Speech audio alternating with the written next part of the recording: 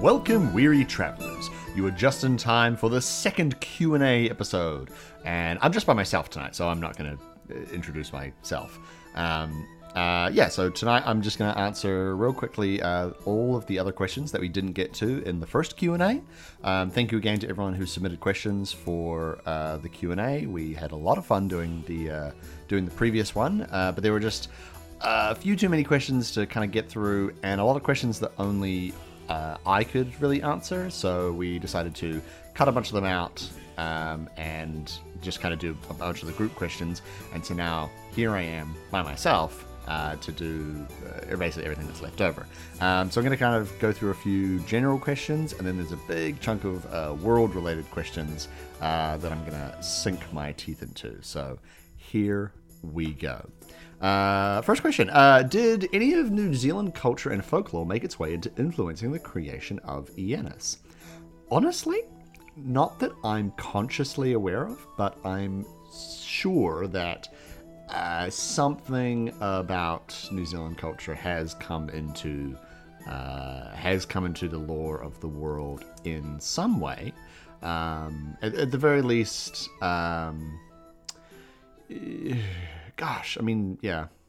I read this question in advance, so I probably should have thought about it more. But no, not that I'm consciously aware of. But you're a product of your upbringing, so I'm sure there is something in there somewhere. But I'm certainly not aware of it. What dark gods did you swear fealty to so that you would gain the ability to do so many accents? If it exists beyond space and time and is a formless horror, I have made a bargain with it. I have made so many bargains, I lose track of them. When I die, there will be a battle over my soul to attempt to drag me to the various hells. That is how you do accents. People will tell you that you have key phrases and that you listen to accents and you practice a lot. That's all bullshit. You just gotta sell your soul. It's way easier. Where's all that dank Biddledum art? It's a good question. Send Biddledum art to the podcast account at CNG Podcast or me at Mr. K_Bennett. Send me any fan art and I will send you something cool. I promise. You can hold me to that. How far ahead do you write for the story? Good bloody question. I write pretty far ahead for the story. Not massively far ahead, but still far enough ahead that I kind of have an idea of how the season's going to end and what is going to happen in the next couple seasons. I mentioned in the previous episode that I sort of had ideas for going up to like a season 7 kind of thing. So that's, often I like to sit down, well, not often, but, occasionally I like to sit down and just sort of look at like where we're going and what it is that we're doing. And, because of scheduling or whatever, certain things might happen. We might have to do like another bonus episode or another side episode or something like that. And so, new elements have been introduced to the story. And so, I sometimes like to sit down and sort of rejig some of the things that are going on in the story so that everything kind of lines up or at least is pretty close to lining up. But as to whether, do I have an idea as to like this and this and this and this and this is going to happen in the next 4 episodes? Nah, I kind of have an idea. Like we have like a little spreadsheet where it's sort of like, yeah, I reckon this episode and this episode are going to be about this, and this one's going to be about that. But I mean, on the whole, it's fairly loose. I have an idea of what the destination is, but I'm fairly flexible on what the journey is.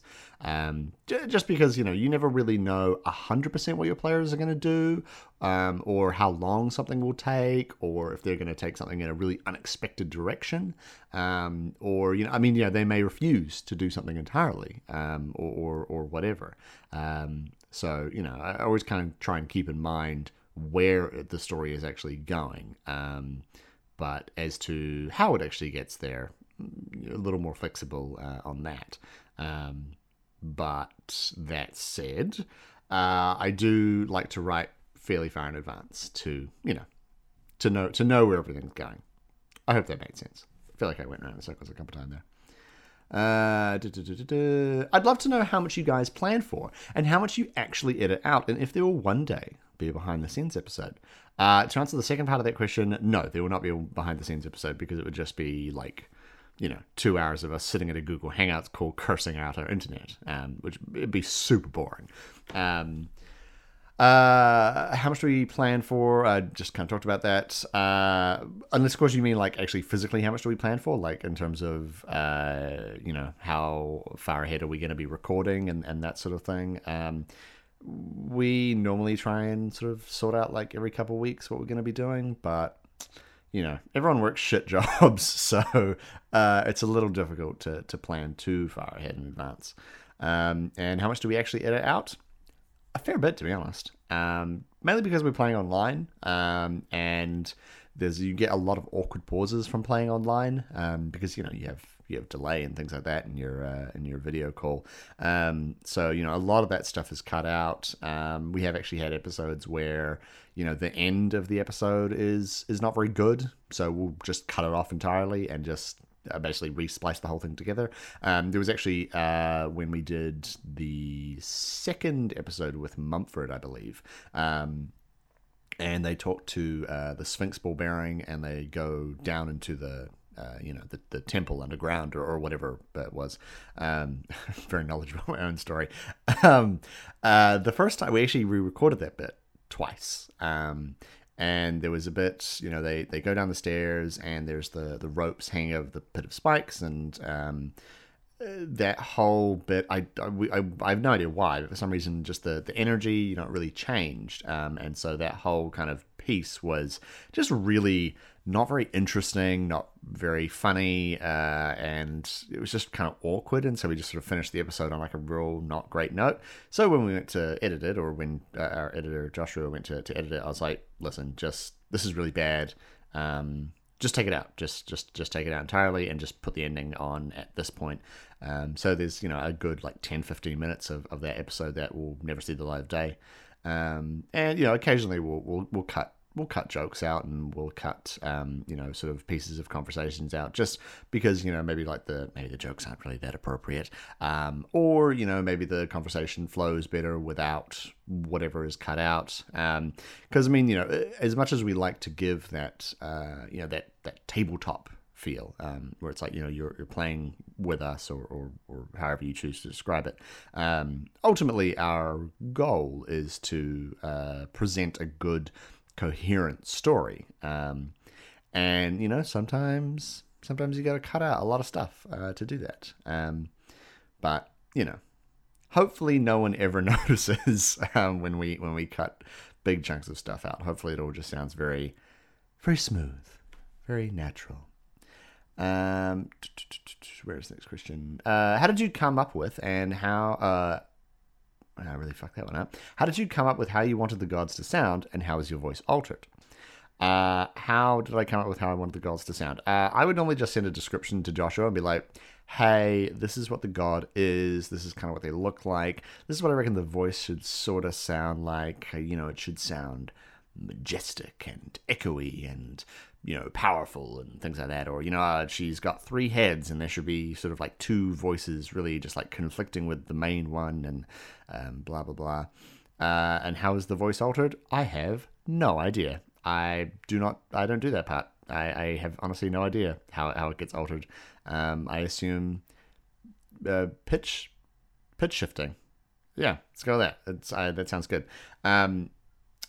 Yeah, but coming up with how they actually sound is sort of a 2-step process, and then I'm like, hey, this is what I'm thinking for the how it should sound, and I kind of try and describe it based on based on the personality of the god, and then sort of based on how I think something that something that looks like what they look like would sound in real life. If it's a lion with 3 heads, or if it's a giant man made of darkness and stars who lords over dreams, what's that going to sound like? Obviously, totally subjective and very much open to creative interpretation, but it seems to work, because Joshua kind of picks up what I'm saying, and he he alters things, and then he'll sort of send it off to me, and I'll have a look, and 9 times out of 10 I'm like, yeah, sweet, this is great, I'm happy with that, and occasionally I'll ask him to make a little bit of a tweak here and there, but no, it seems to work. Oh, this was a long question. I just wanted to like acknowledge that we got it, but I won't spend too much time on it. I'm a pretty new DM. I have a group of players who simply ignore the fact that there is a goblin army amassing and a dragon roaring from the direction of said army. They also destroyed a town so terribly that it caused the death of a PC. They did not like that their actions had consequences. 2 of the characters only ever go hunting for pets or owlbears, while the other 2, one of them new, are busy playing house with the orphan that they found. Is my hook not good enough? Am I just a garbage DM? No. No, you're not a garbage DM. Those are good hooks. I mean, they're not wildly original, but they're good hooks. It sounds like your players kind of blow ass. I mean, I don't know them, so I wouldn't make such strong judgments so quickly. But there is a certain, shall we say, social contract that comes into play when you play D&D or any tabletop role-playing game, especially one involving some kind of game master and players, where the implication is that, hey, I'm going to set up this story for you, and you're going to trust me to run the game well, and you're going to trust me to have everything ready and to be fair by the rules that we have agreed to, and to run the game in an enjoyable fashion. And then equally on the player side, it's, hey, we're not going to fuck you over and ignore everything that you've done and just do whatever the hell we wanted to do. Because, once, there is something to be said for character motivation and DM player communication, and I'll talk about that in just a second. But when you, as a player or as a group of players, are deviating so heavily from what your dungeon master has obviously planned, the question does have to be begged: why do you have a dungeon master then, or why do you have a game master, or whatever the hell you want to call it? If you are so determined to do, what was it, hunting for pets and owlbears, or playing house with an orphan, if that is what you are so determined to do, why do you have a dungeon master? If that dungeon master is not running that and you're just doing this by yourself, why do you have a dungeon master? Why are you playing Dungeons and Dragons? Why are you playing Call of Cthulhu or whatever? Why aren't you just playing pretend amongst the 4 of you? But equally, obviously you should be having this conversation with your players and your dungeon master at some point wherein you establish what tone of game you're going to have, what sort of kind of game you're going to be having, what's it about, that sort of thing. It would be very unfortunate to sit down with a group of new and veteran players who are really keen to play something not necessarily silly, but they're looking to play something a bit lighthearted. They want to slay some orcs, and they want to fuck about and buy some grain or whatever. That's what they're keen. That's what they're keen about. And they're probably going to be mightily disappointed when they sit down at your game, and it turns out that you've written a bodice-ripping political thriller based around the export of cheese. You may have put in all this work, and there is obviously an expectation that your players are going to engage with what you've written. They're going to at least mildly respect it. But if you have that kind of massive disconnect between player expectations and DM intentions, then kind of a recipe for not disaster, but certainly a recipe for mild unhappiness, and in this case, a recipe for an unhappy DM and players who aren't really engaging with what's been put in front of them. In this particular instance, without really knowing anything else about the players or the DM or what their kind of tabletop situation is, my instinct, obviously, as a DM, is to say that your players suck. But I'm not saying that they are personally bad. I'm saying they're not being good players. But I'm not often a player, so I don't have a lot of perspective from that point. By all means, if you have an extra perspective on this as a player, please reach out to me at CNG Podcast at MrK_Bennett. Let me know. What do you do in this particular instance if you were the DM, or how what would lead you to do this if you were a player? I'm curious, but yeah. So that was that question. I did actually talk about that for a little while. All right, I think that's pretty much it for all the other questions. So let's get into these world questions. These are the big ones. So, what inspired you in creating the epic lore of the gods of Eannis? Love this question. So, the primary thing that inspired all of the gods and their various shenanigans, shall we say, was primarily the sort of Greek and Roman gods. And another thing, but we'll get to that in just a second. So primarily the Greek and Roman gods, because I always really enjoyed the sort of myths and legends of that kind of area, just from like a general kind of interest perspective. But also I always really enjoyed the idea that that there was a king, and his daughter was turned into a swan by a god, but she still gave birth to a man, and then that man was half swan, half man, and instead of being a sort of rather weird allegory for something, instead it was true, and I always enjoyed the idea that, and I don't honestly really know why. I always really enjoyed the idea that watching over a fantasy land is a pantheon of gods. It's always a piece of always a fantasy trope that I'm really into. You have this mighty land, and it's watched over by a pantheon of all powerful gods. Not necessarily the sort that are really involved or anything like that, but just as long as they're there, I'm cool. So I was very much inspired by the Greek and Roman gods and that sort of I guess aesthetic of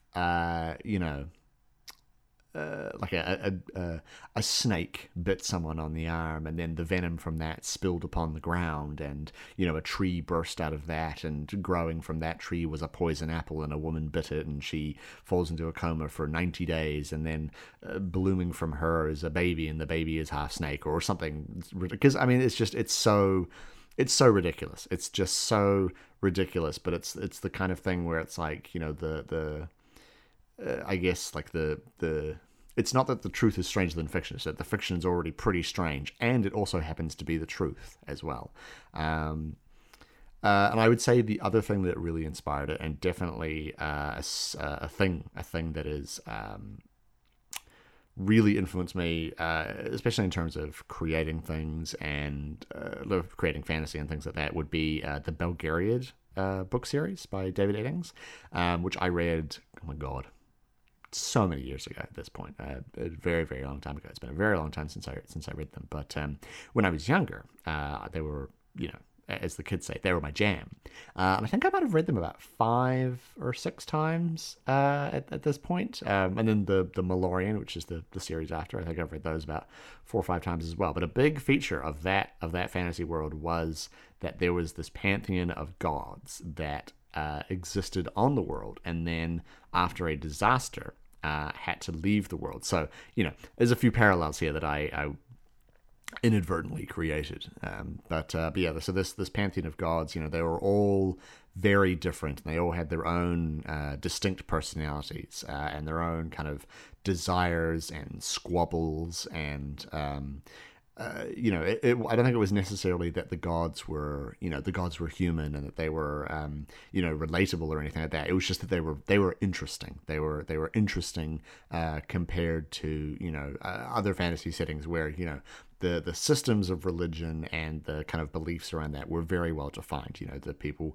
worship the god of commerce and travel, and they had gods of creation and things like that. But the gods were maybe not they weren't particularly extra to really just bust out a weird phrase, but just having gods that are characters in of themselves, that are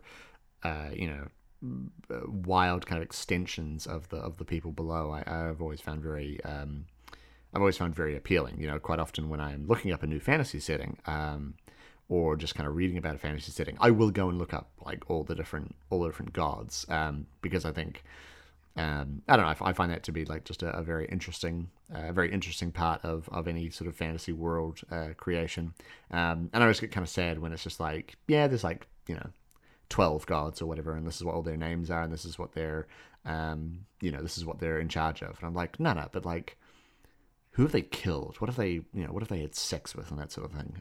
Because like that's the messy shit that you want. And when you look at myths and legends and stuff from real human cultures, on the whole, a lot of the myth and legends about gods and things like that, they're normally pretty fucked up. Which, again, also something that inspired creating some of the lore.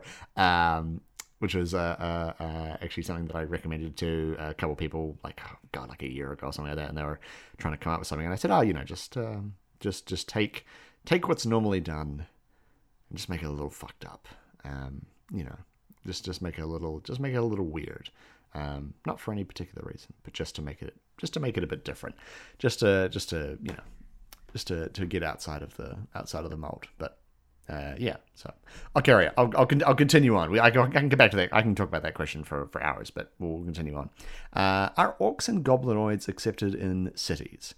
No, they are not in the slightest. They are most often just shot on sight, or they are driven away. Orcs and goblinoids and those sorts of races committed great crimes during the Second Great War, and they are ostracized from mainstream civilization. There is no acceptance for them at all.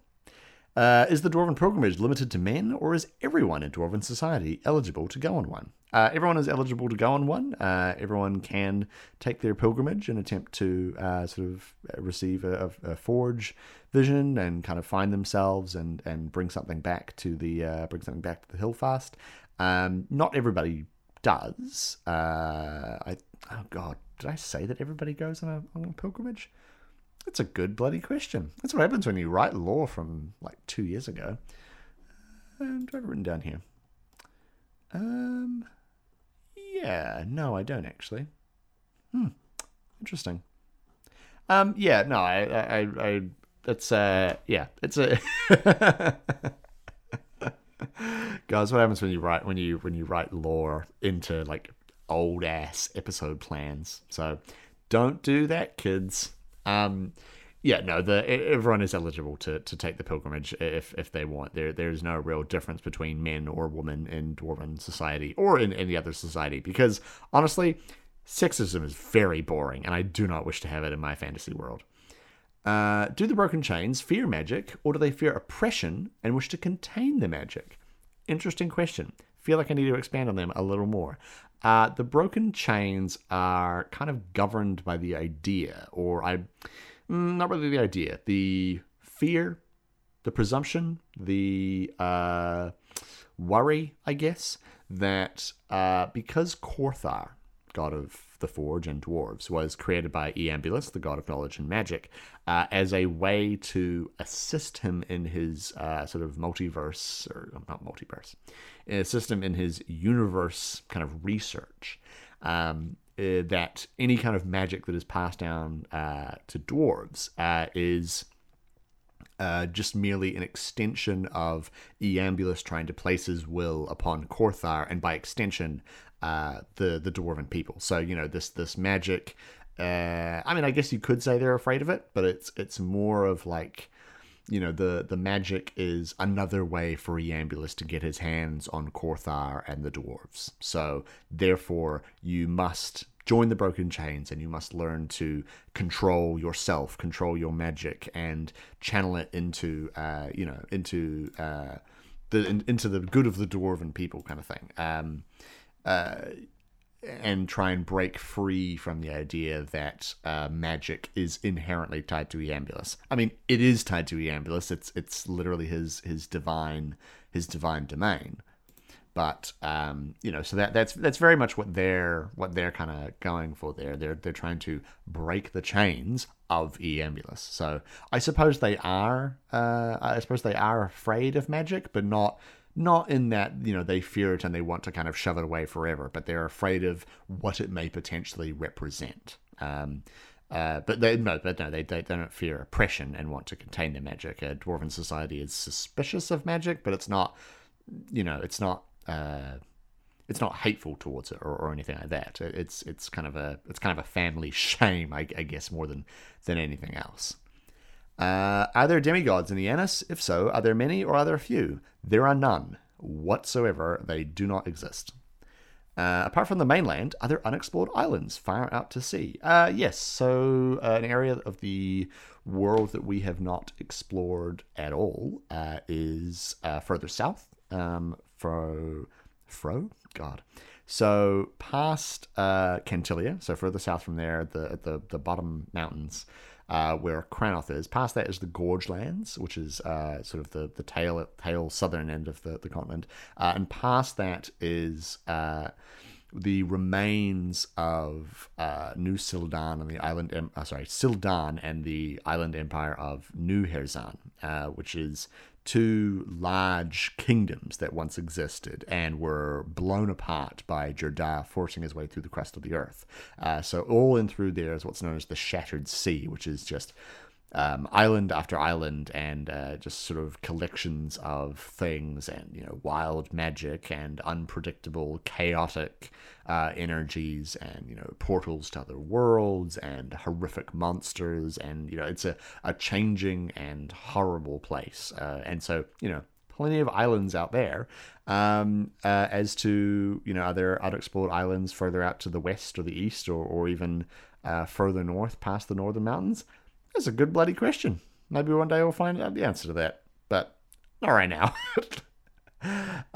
If demons were the first soldiers created of the gods, and this is written in texts as the priest told Mordai, why do so many people think they are not of the gods? Is it that they do not want to be associated with creatures they view inherently as evil? Slight misconception there. The priest is basically spouting heresy. By saying that demons were the first soldiers created of the gods, and so therefore they are of the gods, and therefore tieflings are of the gods. This is not a popular opinion. It's not accepted dogma. Demons are, according to the popular kind of theory, the popular belief, demons are not of the gods at all. The gods would never employ such horrific soldiers to achieve any kind of ends whatsoever. They have their own people. They have their own creatures that they created before they came to Eannis, and then once they came to Eannis, they had their kind of their people that they created there. So why would they ever need to use demons? So essentially, that priest was telling Mordai, the truth. As far as he was concerned, but it was not, or is not rather, an accepted piece of truth, which is why at the end of that particular bonus episode, you may have heard a certain professor being dragged away. By the way, listen to the bonus episodes because they are actually important. Do Dragonborns have small settlements? Are they treated as poorly as tieflings? Good question. Do ordinary people fear magic? No, not particularly. Magic is, it's not. I wouldn't say it's an everyday part of people's lives. I wouldn't say it's like you can just pop down to the magic dairy and pick up some magic milk or something. But certainly it is a common enough occurrence in the wild, or a common enough occurrence, in a city, that no one's going to be particularly blown away by magic. If someone busts out a bit of prestidigitation, it's still cool, but it's certainly not like a sort of wow, mighty wizard kind of thing. Like people are aware that there is very powerful magic in the world, and certainly a lot of the main sort of metropolitan hubs, a lot of the larger cities, places like Fernshire and Crannoth and some of the dwarven cities as well, the Hillfast and things like that. There are many, many things in there created by the dwarves or created by the elves or even created by the gods themselves that are just very powerful magic, but are now sort of mainstays of the city. The Stone Knights in Crannoth, which were mentioned in a previous bonus episode. Again, go listen to the bonus episodes. That is incredibly powerful magic that just sort of exists, and people kind of live with that. So no, they don't. But I would say that people certainly do have a healthy respect of it, because obviously if someone can throw a fireball from their fingertips, that's it may be something that you're still aware of, but it's still kind of scary. Did tieflings and dragonborn come from another world, like Mumford? Well, tieflings came from demons, as they, shall we say, had relations with other races in Eannis, and so that's kind of where they came from. Dragonborn, going to keep that one close to my chest for now. Demon lords generally have powerful hellish domains. Did the gods create these realms for them to house their soldiers in the First War? That's a good question. Do the gods ward away extraplanar travelers from entering Eannis, or do some show up from time to time? As we saw in the episodes with Tin Lanning, the Mordai's Missing Time, it is difficult to travel between worlds. It requires a lot of magic or a great deal of strength and power. So, do the gods ward away extraplanar travelers? I mean, it's not like they encourage it or make it particularly easy, but they don't really have to ward away a lot of people, because it's very difficult to travel between worlds. So, you could actively spend effort on trying to ward people away, but I mean, how many are you going to catch in a year? Barely any. So no, they don't really, but not because they don't care, but just because what's the point? It's so difficult anyway. The gods play a very active role in Eannis, often granting blessings or curses to those they encounter. Do people worry about encountering gods? Good question. I mean, I know that I've said that about every question, but good question. I'm going to say no. Not particularly, no. Because it's... I'm also going to say yes, though, as well, because, obviously there are some that you would not want to meet. But equally, there are some who would be very kind, to mortals. The gods are, they're kind of capricious, and they have their own desires and their own goals, and obviously, as I hope that we're seeing through the story, they have their own things that they're doing, and their own kind of... they got their own plans, and that might not necessarily have anything to do with Eannis or with mortals. But with a couple of notable exceptions, the gods they're not insane. They're not crazy, and so they're not. It's not like when they appear, they're just going to start smiting humans left and right. Which, to go back to the very first question in this world section, talk about the Greek and Roman gods, that was always kind of something that kind of bothered me just a little tiny bit about the gods, with how I guess how cruel they were. I'm not saying that the gods in this particular world are perfect by any stretch of the imagination. They are certainly not. But it's not like if you were in the deepest, darkest forests and you stumbled upon Sarnea and she was sort of prancing with the Fae court or something like that. It's not like she's just going to immediately turn to and say, "Oh, you've seen my godly form, smite," and just immediately kill you or anything like that. But you may walk away with deer ears on your head because maybe she feels like doing that. But no, I wouldn't say it's a frequent enough occurrence or a dangerous enough occurrence to warrant a huge amount of worry. But again, obviously there are some that you would not want to encounter even once in your life. I believe that's actually all the questions. I got through that a lot faster than I thought I would, actually. Oh. Well. All right. Yeah, so thanks again to everyone who submitted those questions. I enjoyed answering those. If you have any more questions, feel free to just email us or tweet at us. That would be fun.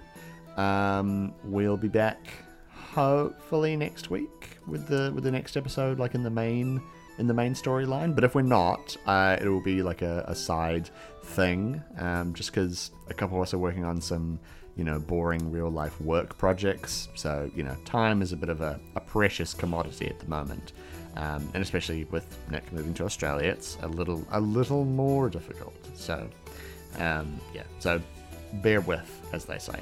If you have any more questions, you can find us on Twitter. We are at ForCNG Podcast. I am at Mr. K_Bennett.